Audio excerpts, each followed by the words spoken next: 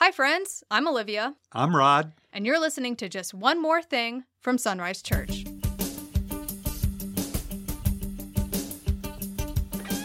Welcome, everyone, to another episode of Just One More Thing from Sunrise Church. In today's episode, we will be covering the January 15th sermon titled The Apostle of Second Chances. I am going to start off by saying I noticed you were a little sleep deprived on this one. There were a couple moments where you stumbled on your words a little bit more than usual, maybe. What kept you up on this one? Why couldn't you get a good night's sleep before you preached? Yeah, so I think you're very perceptive. You know, one of the things we want to do with Just One More Thing is we want to be open and honest, and we want to, at times, show you how the sausage is made. And so when you mentioned that after the service, I asked you, well, what do you mean? And what was the example you gave? Well, for example, you said Caiaphas instead of Cephas when you were talking about Peter's name. Yeah, and what had happened there was in the Aramaic, when you translate the Aramaic, it starts with a K. It's Kefas, I believe, or Fis is the way it's transliterated. And so for some reason, that K was just stuck in my brain. You know, this goes back to the first sermon I preached for the first of the year, which is just like the Bereans in Acts chapter 17 and verse 11. The Bereans were a more noble character. You know, I appreciate listening to me, but go check it out to make sure of what I'm saying is indeed lining up with the Word of God. So yes, that was a mistake. It's Cephas with a K in Aramaic transliteration. But I'll tell you what kept me up all night is the last thing that I do is come up with a video clip. And this is getting into how the sausage is made. Because I try to narrow down, okay, what do I want them walking out of there with?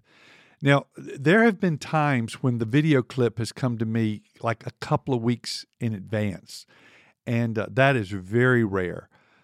Typically, I like to have the video clip around Thursday or Friday. Saturday, I'm starting to sweat if there's not a video clip that's set up. And to be fair, people expect a video clip from me. I was just wrestling, and I found a clip. When I say I found a clip came to me.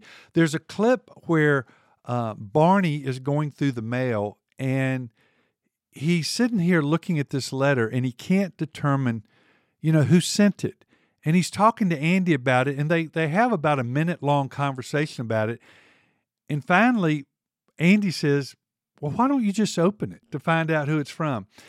And I went through about 5 video clips looking for that. I had in my back pocket the one that I used about the hole in the boat, the perspective. But I really wanted us to see that video clip about who this is from, because we don't have to guess. We know right up front who this is from. It's from Peter. And so Peter brings a track record. He brings a history that we're well aware of. And so I just wanted us to remember that. As it turned out, I used that video clip about the boat. I decided to go at it from the aspect of a perspective that Andy had. He had a bigger perspective than the head honchos. And I could make that work, but again, it wasn't perfect. Sometimes in sermon preparation, you feel like Jacob. You're just wrestling with God, and I guess that was my limp, because I do need a lot of sleep so I can be focused. I really do. So you titled this sermon, The Apostle of Second Chances. Last week in the podcast, we did talk about the significance of Peter writing this letter and what it means for us to know that this was from Peter. But you went into a little more depth in this message to talk about who exactly Peter was. We haven't really gotten into First Peter yet. We're still kind of in an introduction. So do you want to talk about why you wanted to take another week just to look at Peter? Well, I'm hoping that after last week, people might have started reading through the whole book of First Peter, and that God would show them some things in the book on their own. So I just didn't feel like I covered Peter enough. One of the things I did this time was I showed, when you say the rock, on this rock I will build my church. There was some Old Testament allusions that Peter would have thought about. And so I referenced those too. And of course, when Jesus in the Sermon on the Mount says, there's two, the person that built their house on the rock versus the person that built their house on the sand. So there's all of this imagery that flows through. And that imagery would have communicated something more than what we think.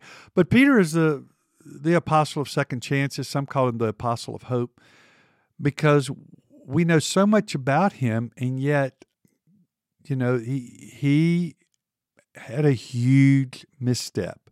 When it came down to it, he did not do what he said he would do. He turned away from Christ.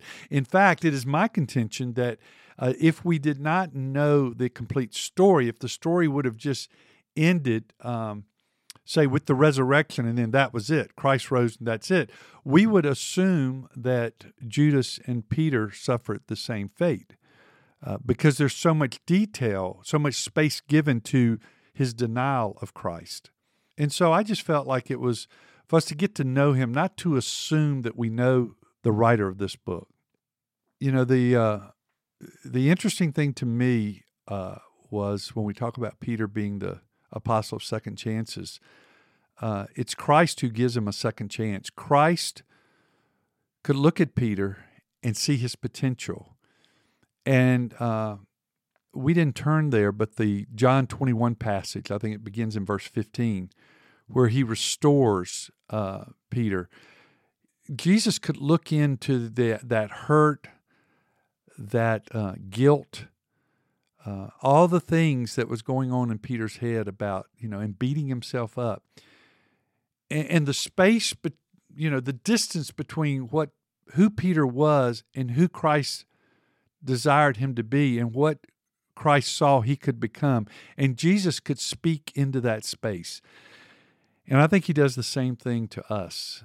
He cheers us on to be all that he desires us to be. And then the step of faith is to step into that space and to take ownership, that for us to see ourselves the way Christ sees us.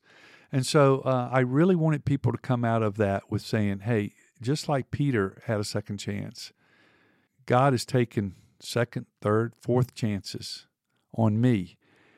And we need to have the courage to step into the space that God speaks into, and he desires for us and designs for us to step in that. And that's true discipleship. And I think that's what's going to happen as we study the book of 1 Peter. We're going to be given the opportunity to step into that space, to see what salvation means in its totality.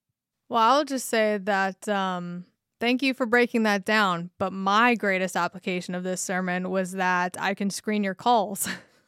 When your name shows up on my phone, I have permission from my pastor not to answer. That's right.